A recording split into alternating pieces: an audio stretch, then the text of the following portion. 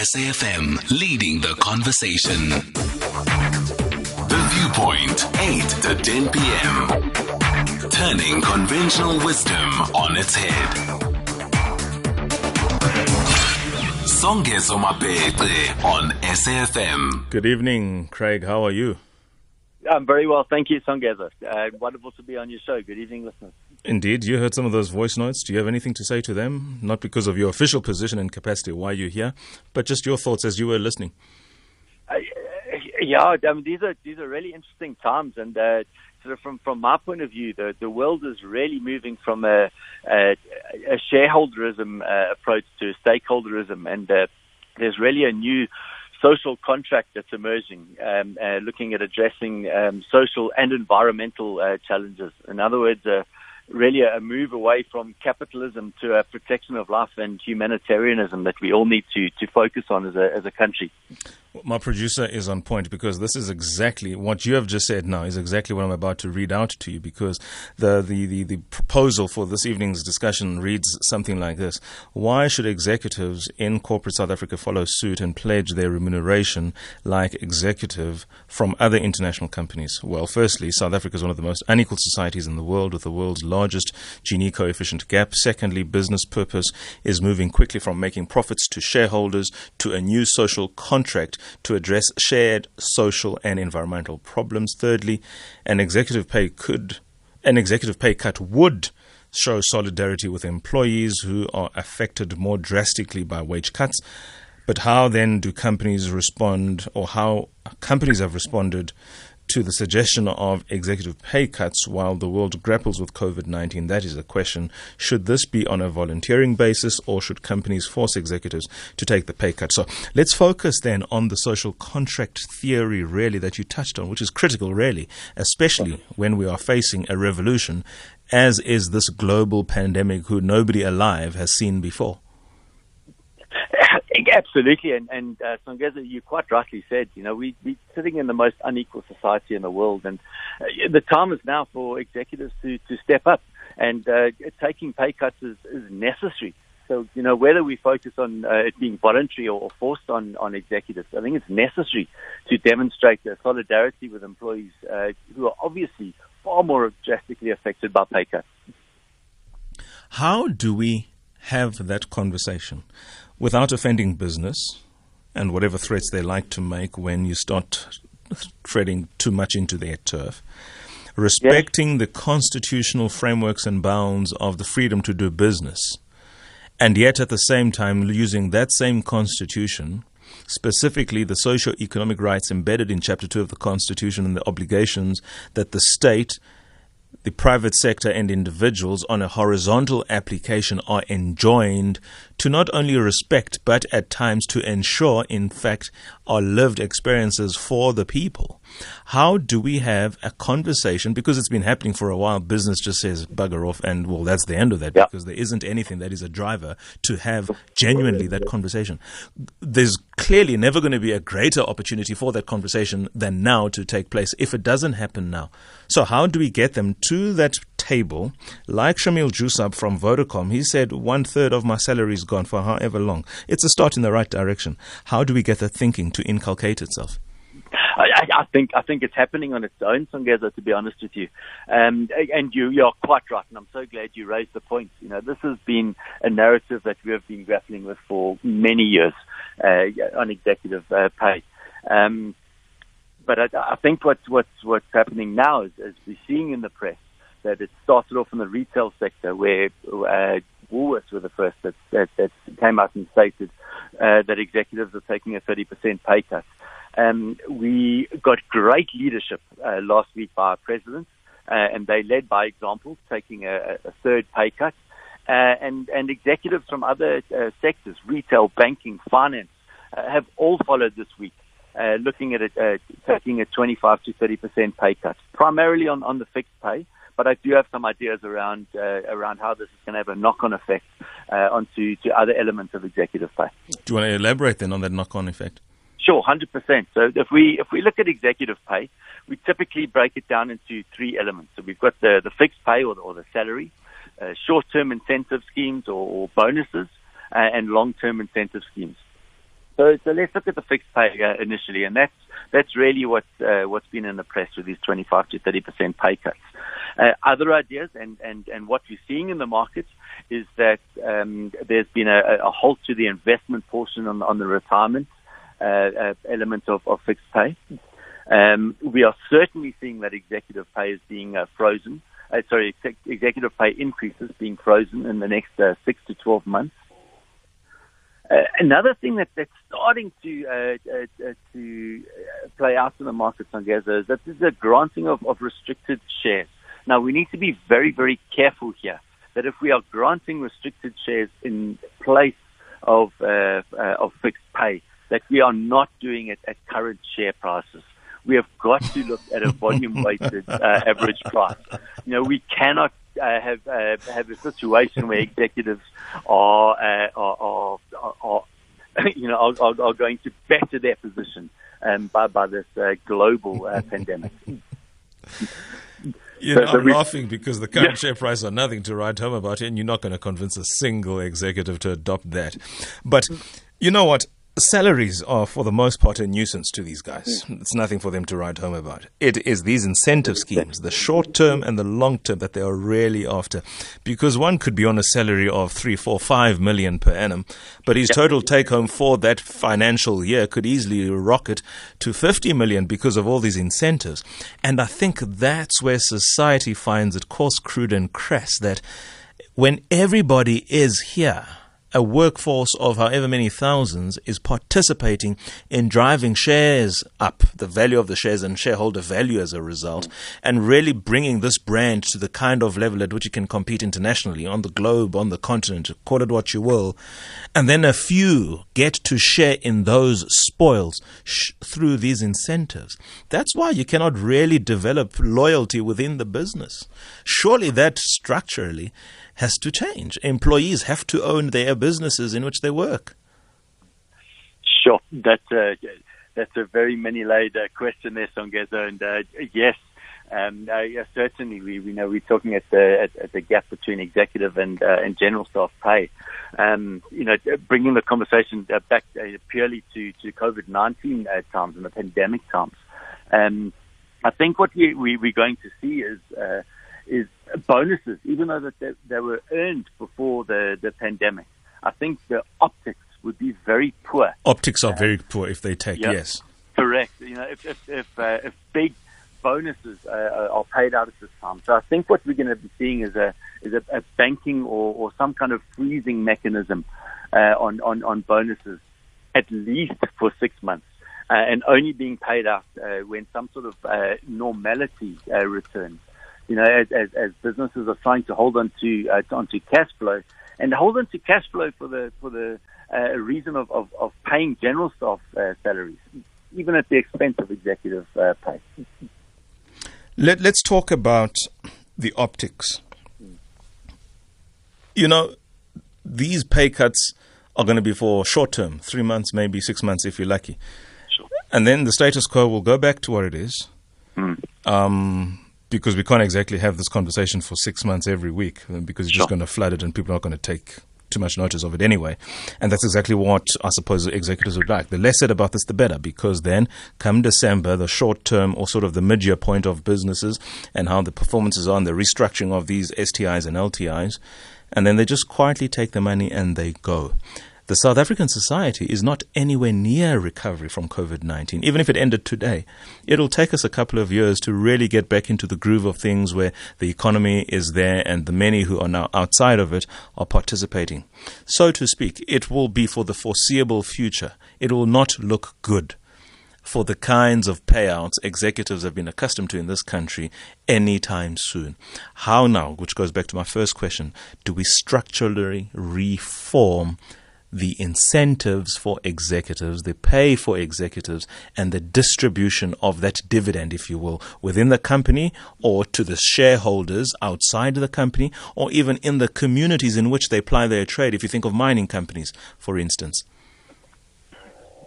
Sure. So, I think I'm going to answer this in two ways.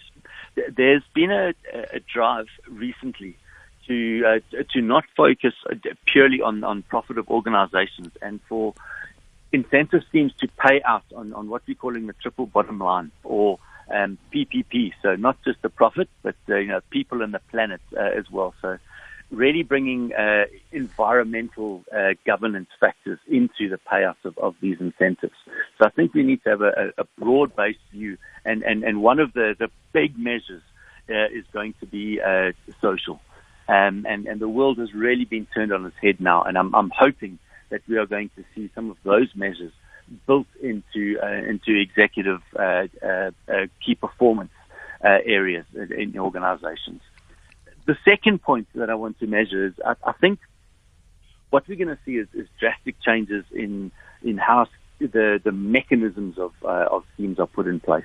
So at the moment, you would typically see that executives earn a far higher opportunity on incentive pay when related back to guaranteed package. I think that we are going to see a far more similar percentage share relative to guaranteed package flowing through organizations as a result of this pandemic. Let me engage, because we can't really have this engagement without talking to and about an executive director at a multinational founded in 1971 in New Jersey in the property sector. You know what I'm talking about, Craig, don't you?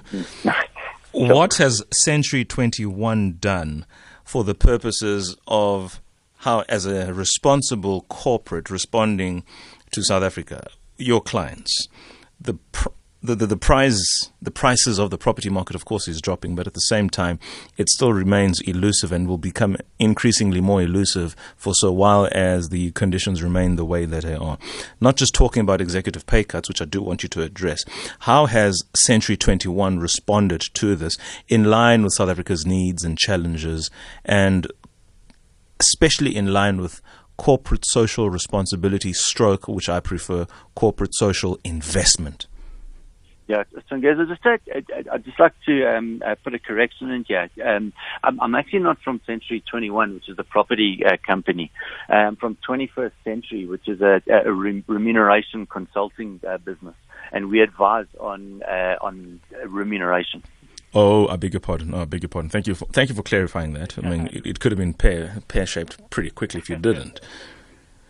Nonetheless, let's talk then in terms of what you would like to see from what you are engaging your clients on. Then I'm just going to sort of make it a little more broad and open. You're going to be consulting companies heavily because, I mean, you mentioned one thing. Optics are critical in these times. How do you again get your clients to do the right thing? How do you get your clients not only to, I mean, let's forget executive remuneration for a moment here. How do we get businesses to be agents of what government needs done? How do businesses then represent the thoughts, sentiments, and feelings and the lived experiences of the communities from which they derive their profit to better engage society for its upliftment and development in these times? Because it's a revolution. They are unprecedented, and it really does boil down to it being a matter of life and death. The South Africa we knew up until end of March will never return again. So how do we create altogether a new society founded still on the principles of constitutionalism? Sure. You know, Songeza, we're living in a time of change that we have never seen before. I mean, as you said, it is unprecedented. And I think what we need to do is focus on the changes that have been made in the 6 months. And executives really need to lead by example. And I firmly believe that is happening.